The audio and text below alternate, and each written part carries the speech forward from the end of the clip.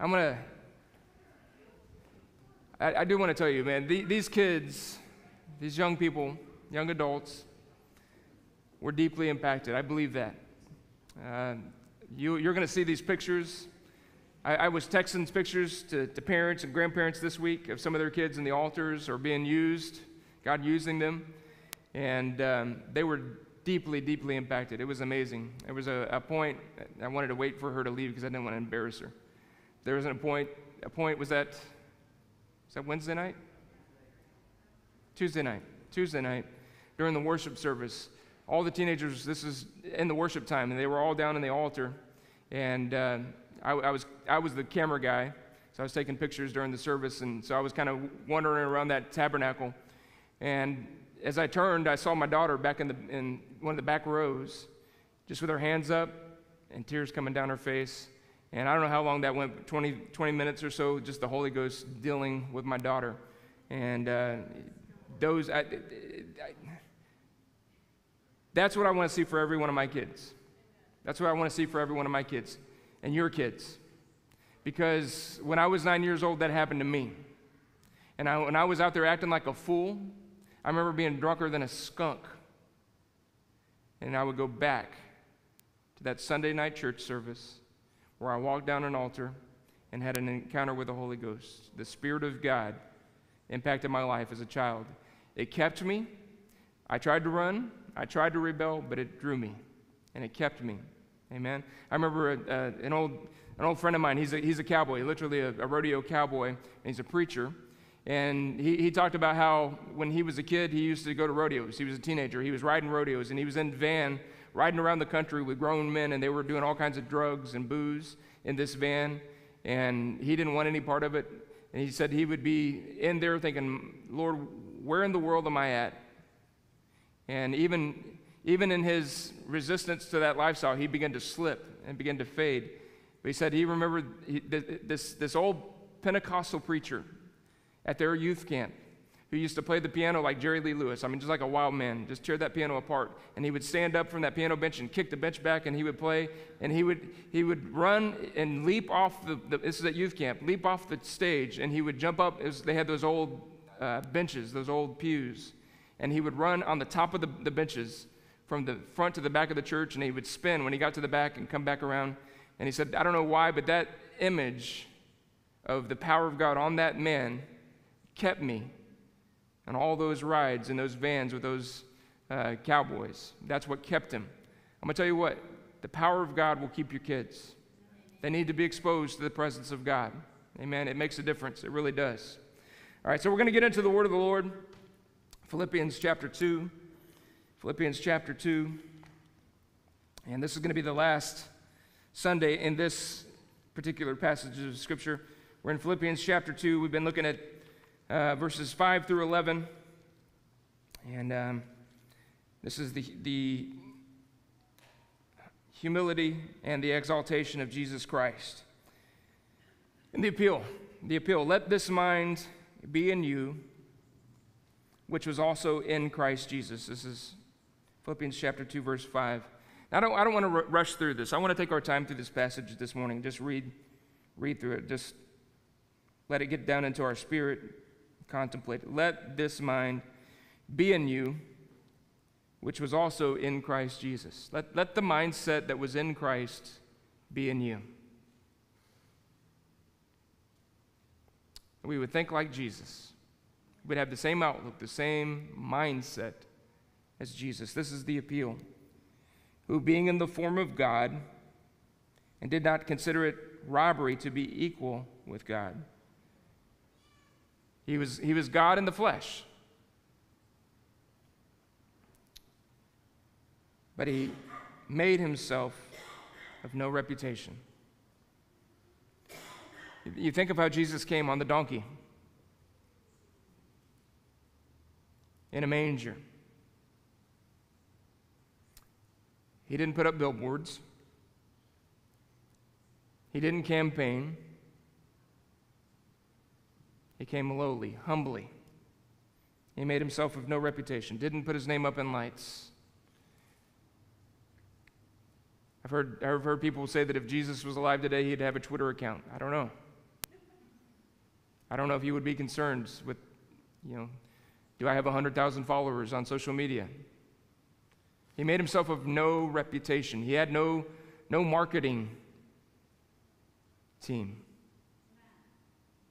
He made himself of no reputation in taking on the form of a bondservant, coming in the likeness of man, and being found in appearance as a man. He humbled himself and became obedient to the point of death, even the death of the cross.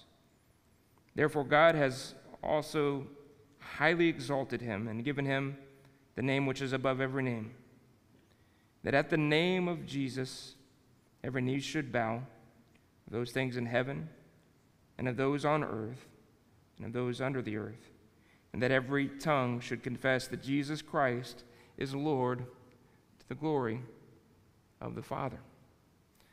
So my sermon title today is Clothed in Humility. Jesus clothes himself in humility. He sets aside scepter and crown and robe. He vacates his throne, and he comes to earth. He's robed in flesh. He takes on the form of human. He humbles himself. The writer of Hebrews said he became lower than the angels, that he might taste death for us all. He humbled himself. He clothed himself in humility. And this is the example that the Apostle Paul is giving us of Jesus in this book of Philippians. This is really the center of this book. It's a book that centers around a minor conflict in the church, some division, and he's presenting Christ as the way to overcome the problem. How many of you know Jesus, again, is the only way we're going to overcome any problems? You go and read the churches in Revelation 2 and 3, they all have problems, right? They all also get a presentation of Jesus, because the only way we're going to overcome any problem is through Christ. That's the only way. And so the way that we overcome division is by serving, by humbling ourselves and serving. So this is the representation that we're given of Jesus. You think about it. This is probably, to me, the most profound thing in Scripture. The nature of God and God becoming a man. I ponder it. I contemplate it. I'm always amazed at people that claim to understand these things. I remember hearing a man that he had his doctorate in this idea of Godhead or Trinity, and that's where his doctorate was at, and he said, all of these years of studying, I still don't understand it. And then those of us who are Monday morning quarterbacks dig in and get entrenched in position, and we fight over them like we know everything there is to know about God. These things confound me when we consider God, when we consider the nature of God, when we consider God becoming a man, this child being conceived in this virgin's womb. It's confounding to me. My mind fries when I try to contemplate these things. I don't understand it all. I stand in awe of it, that God became a man, that he loved us so much. I mean, if I were God in that position, what would I've done? I would have probably have wiped the slate clean. I would have probably just burnt the earth up and started over if my creation had rebelled against me. That's probably the way I would have went about it. So we don't understand the ways of God. We don't understand how God moves, but this is what God has done. And this was the plan of God from the very beginning. These ideas confound me. They're beyond my comprehension and my understanding, that this is the way God, how much God loves us. I'm with the psalmist. Who in the world are we? Who is man that you are mindful of him? That you loved him so much that you would come and live amongst him. For 30 plus years, 33 and a half years, they say, that Jesus lived on planet Earth and dwelt amongst us. But because of this, the Scripture tells us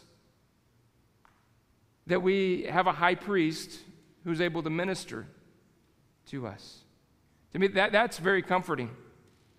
I remember one time I heard a minister say one time, I've never been in a fight with my wife, and I've never been late on a bill. And I thought, wow, there's somebody that I can't probably learn much from. I mean, have you experienced life? Have you been out of the house, like since you were born?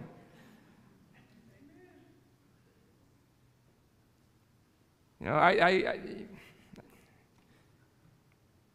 but Jesus, because he was a man, and the Bible says he was tempted in every single way that we are, yet without sin. See, I'm not going to pretend to be like that preacher. I've never had an argument with my wife. I've never been late on a bill. I've never drank. I've never cussed. I can't do that. I've never told a lie. I can't pretend. There was only one who was perfect, and his name was Jesus. Jesus lived a life in the flesh. And we need to understand this. In his flesh, there was a propensity for sin. There was a capability for sin. He was tempted in every way as we are, yet without sin. Not once did he sin in all of his life. Didn't deserve death. But the Bible tells us because he lived as a human being, and it was tempted as we are, he is touched with the feeling of our infirmities. In other words, he is fully acquainted with the human condition. He fully understands what it means to be a human being. He understands temptation. He understands the pains of life. He understands rejection. He understands every emotion that you've ever felt. He understands that. He understands all of those temptations. He understands the doubts, all the things that we experience in this life. And the writer in Hebrews tells us because of that, he's able to come to us in our time of need and give help. He's able to come to us and render aid, one translation says. Why? Because he's a high priest who fully understands our condition. And he overcame all of the temptation. He overcame sin. He overcame, not only that, he overcame death because he was sinless. He overcame hell and the grave. And he rose in triumph and victory for us. And because of that, he's able to come to us in any situation, in any circumstance, and he's able to offer help to us. Jesus humbled himself, and because of that, now God has exalted him and given him a name that is above every other name. So this is the model that's set forth for us. You think about this. Jesus came to a world that had rejected him. The Bible says he came into his own, and his own received him not. Not even the Jewish people would receive him. The world rejected him. It's a world of obstinance. It was a world of pride. And we see, I believe, in the life of Jesus, what God says, he says, I'm going to oppose the proud, but I'll give grace to the humble. We see that in Jesus' life. Jesus opposed the proud, those who refuse to repent of their sin, even the religious, those who were stuck in tradition and exalted their traditions above what God had said. He opposed them when they refused to repent. But to everyone who was humble, everyone a broken spirit, he gave grace. You think about it. He came to the world. You think about all of the pride going all the way through the history of mankind, starting in Genesis. The pride of Noah's generation. The pride of those who built the tower to try to reach the sky. Israel even rejecting God. All of God's goodness to Israel, leading them and providing for them, bringing them into the promised land, all that he did for them, and yet they still reject him and his ways. He sent the prophets to him. All of this pride. The condition of man, the problem of man, it really comes down to that issue, pride. All of us are like pufferfish. How many of you have seen the pufferfish in the ocean? Right? He blows himself up. Whenever the enemy comes, what does he? He blows himself up to make himself look big. All of us are very good at blowing ourselves up. All of us are good at exalting ourselves, of boasting. We boast in a lot of things. We boast in our wealth. We boast in our stature. our physical prowess. But it doesn't, listen, it's something that I've learned. You just learn it. You watch people in life long enough. It doesn't matter how much money you have. It doesn't matter how many muscles you have. It doesn't matter how many degrees you have, how intelligent you are. All of us need help. All of us need help. We've got to realize who we are. I think and this is kind of studying this over the years where I boiled it down, definition of humility. What is humility? My definition is I've kind of thought this through and studied over the years. The best one I found, humility is a proper estimation of self. It's when we really know who we are. John 13, we looked at that earlier. Jesus knew where he came from, he knew where his power was from, and he knew where he was going. We saw that in John 13 a couple of weeks ago. Jesus knew who he was. He had a proper estimation of himself. So that's, a lot of times we think that humility means we become doormats. God hasn't called us, he's called us to be doorkeepers, but he hasn't called us to be doormats. Jesus was not a doormat. There were times when he knew his purpose and he would lay his life down. What about the time he went in and flipped the tables over? What about the words that he spoke? Those words normally wouldn't be considered humble that he spoke to the Pharisees, right? Your whited walls, your sepulchres, right? Painted sepulchres. So humility doesn't just mean, it's not about self-deprecation. It's not about making yourself somebody like a punching bag for people. Humility is a proper estimation of self. The word humility in the English language, it's similar to the word human, right? Same root. The word in original languages, as you study this out, it comes from a word called hummus. Hummus. How many of you eat hummus? I've learned to like hummus over the years. I didn't like my first experiences, but I do. I really like hummus now. But hummus, humility, it has the same root. The root of this, it means earth or dirt. Earth or dirt. That's where we get the word hummus. It means earth or dirt. Humility has the same root. Humanity has this same root. So humility, I think, it's the understanding that God dug us up out of the dirt. It's a reminder of where we came from. We were shaped out of the earth by the hand of God. When you remember that, when you're mindful of that, it's hard to get lifted up. We were dug out of the earth. That doesn't mean we have to have a low estimation of ourselves, because we are also divinely sparked. God breathed. Not only did he shape us out of the dirt, he breathed his life into us. And the Bible says man became a living soul. It's what separates us from all the rest of creation. Didn't say that about any other creature that God made.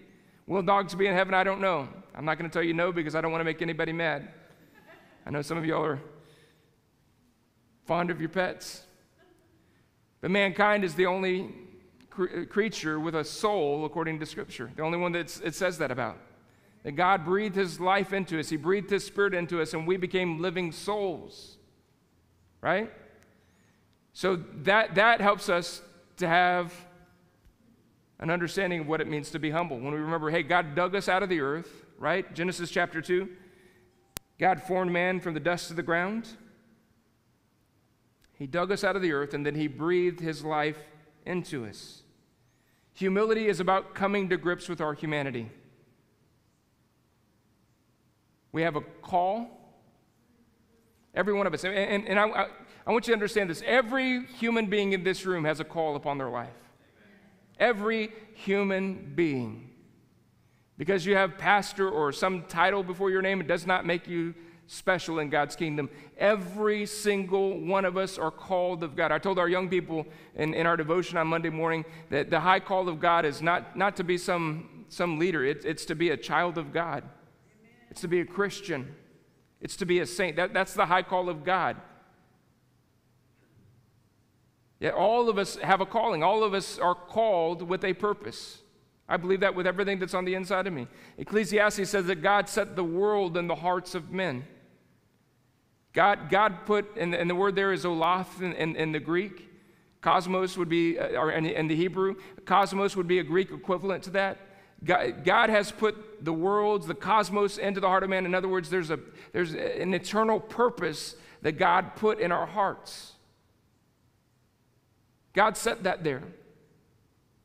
And there's a battle. The enemy is fighting you. How many of you recognize that? The enemy is fighting you. See, it never fails. When we go to youth camp, first night, it never fails. There's that big conflict. You know what I wanted to do? I wanted to throw some kids out. First, hey, we got to keep our camp safe. Let's send these kids home. First thing going through my mind, and like several of us scrambling, and this one big kid could have probably beat all of us up. We're just hoping, like, okay, hopefully he will just back away. Hopefully we don't have to use any force here because we're in trouble if we do. He's a big dude. First response, we want to send him home. As you get things settled down and you're praying, as you walk through a situation like that, you're praying, right? And God's speaking to you, and you know what God's saying? Give him grace. He needs to be here. He needs what's going to happen this week. So we're able to talk through all that kind of stuff. What's the point? Anytime that God is about to do something great, you know what the enemy does? He attacks.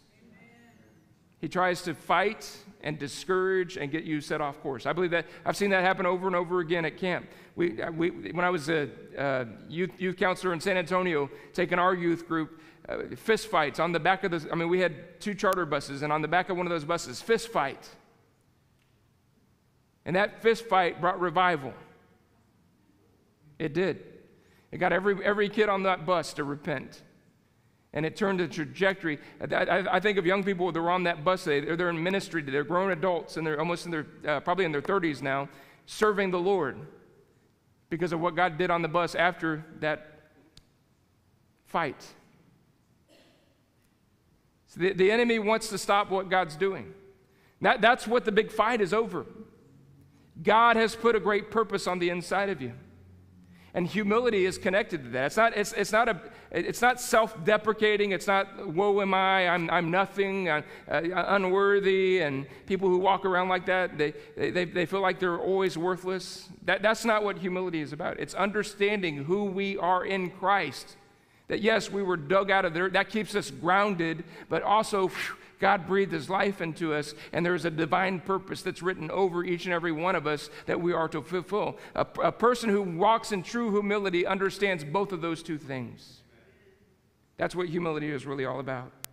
When we're humble, we're down to earth. We're not pretentious. We're not trying to prove our worth. We're not trying to prove, hey, call me by my title. Like, show me some respect. We don't have to walk around like that. Even when people disrespect us, we could still be who God called us to be, right? We don't need that. We're down to earth. We're confident in who we are. We just walk out our calling and what God has called us to be. A humble person can be taken at face value. When you know you've been around somebody who's humble, they're the same when they're preaching or when they're at lunch or when you're hanging out with them at their house or wherever you're at, they're always the same. There's consistency. They're not trying to pretend to be something. They're just the same wherever they are. Humility is not about a low self-value. It's not about a low self-esteem. It's not self-deprecating. You know what it's really about? It's about a self-awareness. It's coming to grips with who we are and then asking God to help us. I've got a call, and I believe this. Listen. Let me tell you this, church. I want to tell you this to help you. If what you're doing in life and if what you're working towards for the purposes of God does not scare you to death, you're missing it. Amen. God always calls us something that's bigger than ourselves. Every single time. Look at the disciples. Right? When they should have been at their best, when Jesus is on the cross, they're falling apart. Right? You got a doubting Thomas, a betraying Jesus. And somebody said recently, I can't remember where I heard it, but man, we always label people by their lowest day. Like Thomas doubted for like maybe 30 minutes or a day or something like that, and then like he's marked with that for the last 2,000 years, right? That's what we tend to do. When somebody messes up one time, we remember them by that one big mistake. That's not how God sees us. Amen? Thomas actually rose up to be a great leader in the kingdom of God. But these men, when they should have been at their highest, when they should have been at their best, they were falling on their faces. I mean, can you imagine like being an onlooker at this situation? The Lord's forming his church. And then when it, like right on the precipice of the birth of the church, his whole team is like falling apart. Like, Jesus, did you really pick these people? That's the way God is. He doesn't choose the wise. He doesn't choose the strong, the noble. No, he chooses the humble things of the earth to move his kingdom. Remember what Jesus said, the saying, he said, the first shall be last and the last shall be first. There's one way I like to look at this. It's when, if Jesus were picking a baseball team, he would pick the person that everybody else picks last first. That's the way he rolls. You think about, I wonder, all of the soldiers that were arrayed and set opposing the Philistines. And what did he choose? Well, 13 or 14-year-old teenage boy who came carrying a basket with cheese and toast. And he chooses that one to advance his purpose. See, God doesn't look at it the way we look at it. He always picks the one who you would pick first last, and the one you would pick last first. That's the way he goes. He doesn't look at things the way that we look at things. Right? He chooses the humble. He chooses the lowly. So I want to take you to a passage in Peter chapter 5. We've looked at this passage. We read several verses around this passage over the last several weeks. But I want to focus in on an idea here. 1 Peter chapter 5, verse 5 and 6.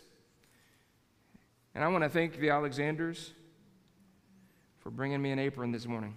You would not believe how hard it is to find an apron. I was in every store in Clarksville and Jeffersonville this morning, looking for an apron. In fact, I was in my garage last night looking for an apron. I've got an apron. It's a painting apron. I've used it for like 5 years. It's nasty. It's covered in paint. All kinds. I don't even know what's on that thing. Sheetrock joint compound. I looked and looked and looked for that thing last night, couldn't find it. I think my wife threw it away because it's so nasty. That's the conclusion I came to. The better reality is probably just it's my disorganization in my garage with all my tools. I couldn't find it. But here's a picture for this passage of Scripture. 1 Peter chapter 5, verse 5, it says, "Likewise, younger, submit yourselves to the elder. Yes, all of you, be subject to one another. Be clothed with humility. For God resists the proud and gives grace to the humble." He calls us here to be clothed with humility. And the word there, to be clothed, it means to knot or to band, like this, like to gird, like to tie yourself in it. Clothe yourself in humility. I wish I had that nasty, dirty apron full of paint, because it would better illustrate this. But thank you for bringing this, Kristen. This is Sean's apron. This is his famous beef brisket apron, probably. But we're called to clothe ourselves in it. Put it on and don't take it off. See, usually you'd wear this in the kitchen or you'd wear it in the workshop, but when it's time to go to town, you'd take it off. But he says, clothe yourself. Gird yourself. Again, the wording, knot or band, by which two things are fastened together, to fasten or gird to oneself. Clothe yourself in humility. We live in a culture where it seems like arrogance moves everything. The more arrogant you are, the more success that you can have. right? Look at athletes. We can go through long lists, and they're just arrogant, braggadocious, cocky, and making $200 million, and there's still not enough. Look at politicians. We could go through Democrats and Republicans. Lifted up, proud, arrogant. And it seems the more proud we are, the more success in this world we have. But it's not so in the kingdom of God. We are called to clothe ourselves with humility, to put it on, just like Jesus did. He put on humanity. You think once he was born, there was no turning back.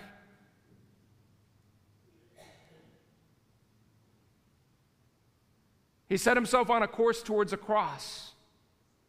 He clothed himself in humanity, and he was obedient even to the point of death. This, Christian, is what God calls us. This is the lifestyle that God calls us to. Not to be humble on some days. Be humble on Sunday mornings.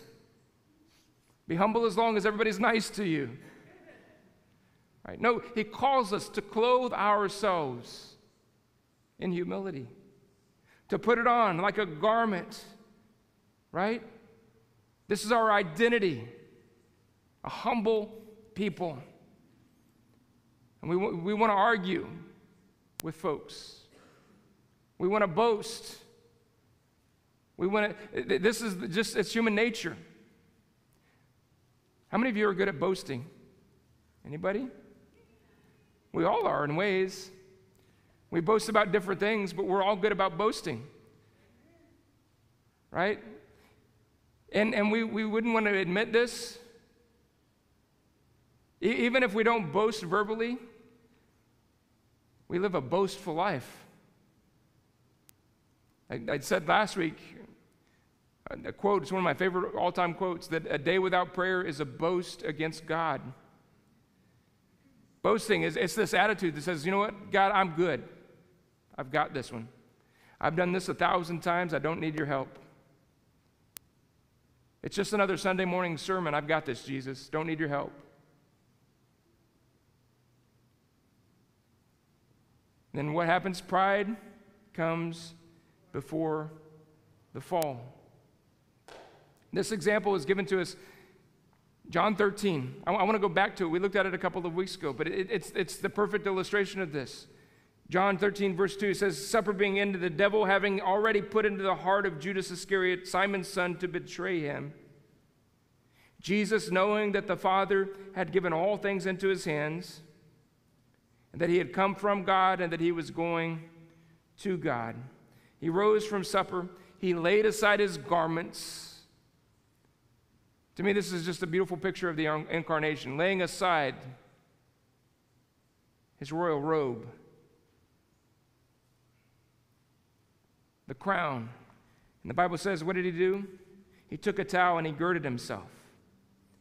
After that, he poured water into a basin and he began to wash the disciples' feet and to wipe them with a towel with which he was girded.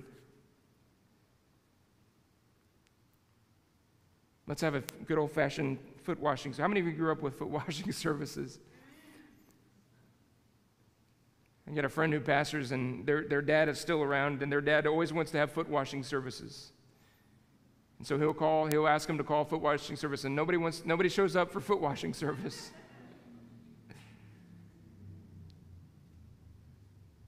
But Jesus, you think about this. This is the creator of the world.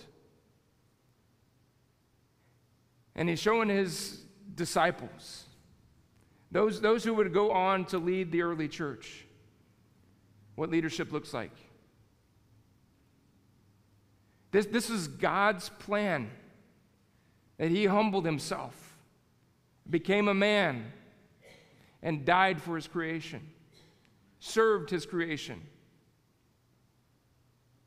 And this is Jesus showing us the most beautiful illustrated sermon possible as he washes these disciples' feet. Church, we're called to clothe ourselves in humility. It's the example of Jesus Christ to all of us. to be humble, not to try to exalt ourselves, not striving, not boasting,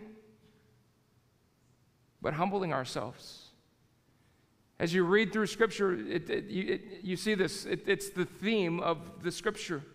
Yielding, surrendering, humbling ourselves. It's the remedy for our sin. It's the remedy for our pride. It's the remedy for our boasting, that we would clothe ourselves in humility. Church, this is what God's calling us, each and every one of us, to do. This is the lifestyle that God calls us to humble ourselves. You think about Naaman, the great commander of the Syrian army. And the prophet told him, if you want to be healed, you've got to go dip yourself. He couldn't humble himself. You think about it, that's a picture of pride and arrogance. That's a picture of us exalting ourselves, demanding that we get it our way. You think about it, how do we do that? Think about our pride and our arrogance, demanding our rights, demanding to have it our way, demanding that people recognize us, demanding that people thank us, demanding all of this stuff that we demand. Do we see this in Jesus? Is this the way that he led? No, he said, don't think that the Son of Man came to be served. The Son of Man came to serve and to give his life away, a ransom. I believe that a lot of the reason that we saw the results that we saw this week at camp is because there were so many that were just willing to serve. They were willing to take off their vacation weeks, their vacation days, and come and serve young people. They were willing to stand in the kitchen and butter toast, wash dishes. Whenever we serve, great things happen. Amen? And that's the way to greatness. Not because you sit on a throne, not because your name's in lights, not because you've got a title, but because you're willing to serve. The kingdom of God moves through our service. Church, I implore you to live this lifestyle. We've got an awesome time coming up this next month of worship, gathering together, and special services, Saturday nights. And I'm encouraging, bring folks. How are you going to get them here? Again, I compel you, serve them. Take somebody to dinner. Mow somebody's yard. Do something for someone. Serve somebody. There's a misnomer. You know, we aspire for the wrong things in God's kingdom. People like want, man, let me sing. Let me stand on the stage and let everybody hear me sing my song. Or let me get up and preach.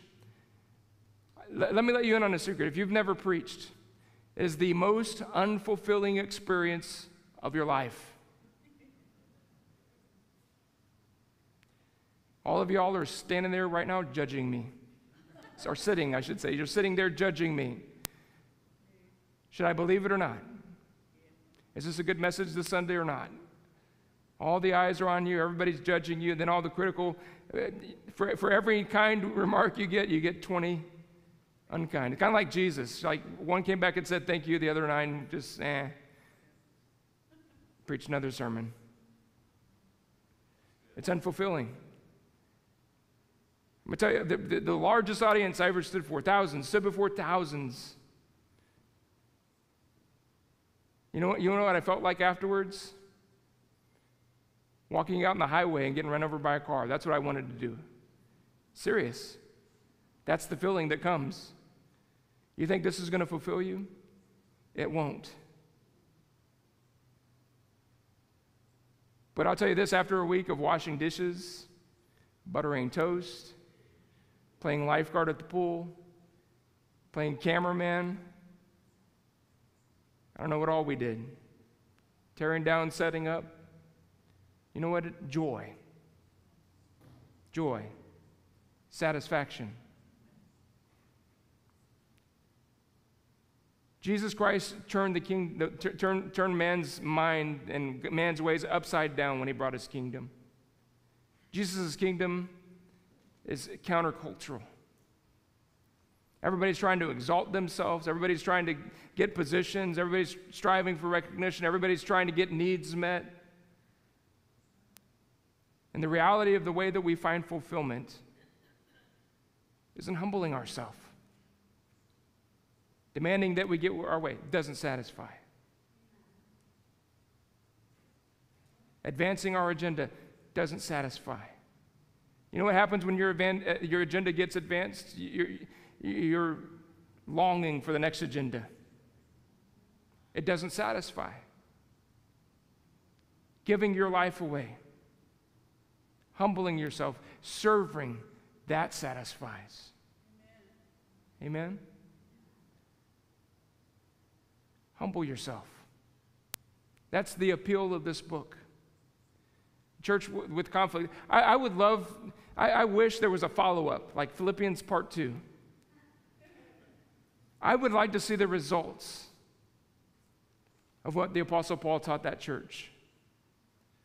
Like, we're not given any indication of what happened after he wrote this epistle. But I can only imagine if Euodia and Syntyche humbled themselves and served, if that church put aside its differences and loved each other and served each other, I can only imagine that there's a good report. You advancing your agenda is not going to satisfy you. You striving for recognition is not going to satisfy you. You know what will satisfy you? Let this mind be in you, which was also in Christ Jesus. He humbled himself. Though he was God, didn't think it a thing to be equal with God. He didn't consider that, one translation said he didn't consider that something to be, to cling to or to grasp onto. But he let it go, was born of a woman, and was obedient to the purpose of God. Church, that's satisfying. Every person who's ever been used by God walked in humility. I was thinking about this, Moses. God calls him and goes, can you imagine going before Pharaoh, the Egyptian kingdom, after you fled for murder, and God calls you back? You have to humble yourself to go back. Can you imagine leading the people of God out and the army chasing you? You are totally humble in that moment, totally reliant. God, if you don't do something here, I have no idea what you've got planned, but if you don't do it, we're done. It's a place of humility. It's a place of surrender. It's a place of total and complete yielding. Can you imagine David stepping out in front of Goliath? No armor, no weaponry other than a sling and some stones. That's a picture of humility. When we're humble, we put ourselves in places of vulnerability. We put ourselves in a position of total reliance on God. We put ourselves in a position where we're saying, I'm not worried about provision. I'm not worried about outcome. I'm not worried about any of those things. I'm just entrusting myself to you. Humility always puts us in positions that don't make sense.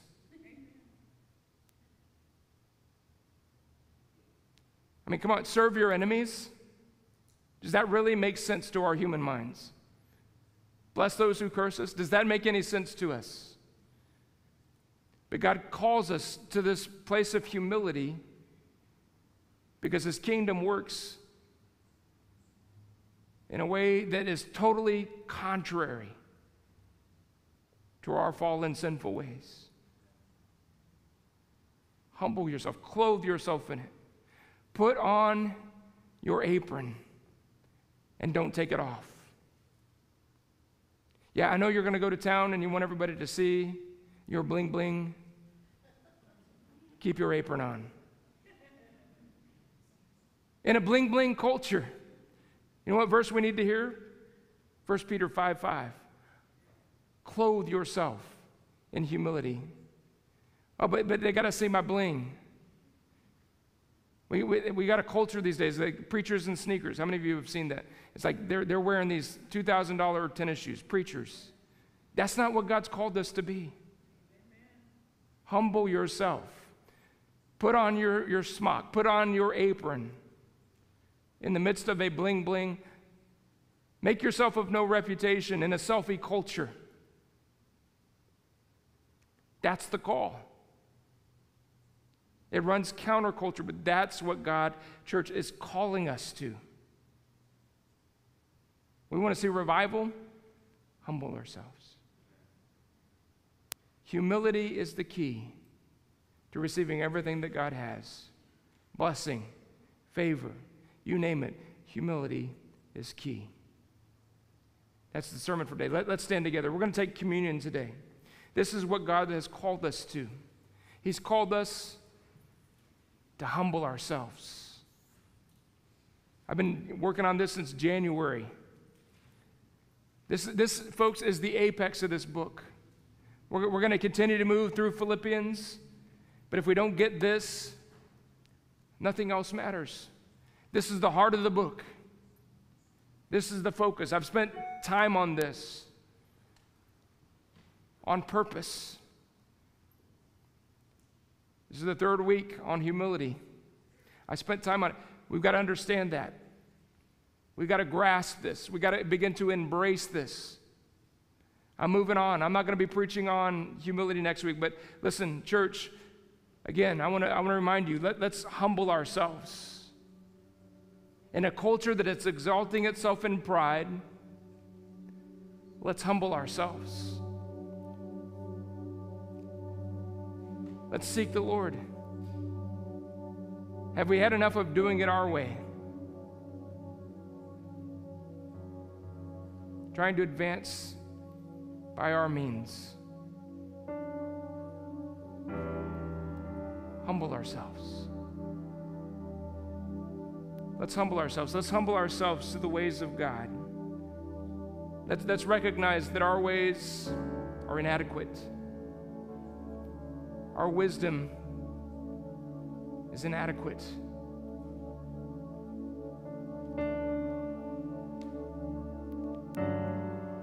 I believe this. I believe that God is going to put those of you who are willing to go into positions where you realize I don't have the resources to be here and do what God's calling me to do. I don't have the finances. I don't have the training.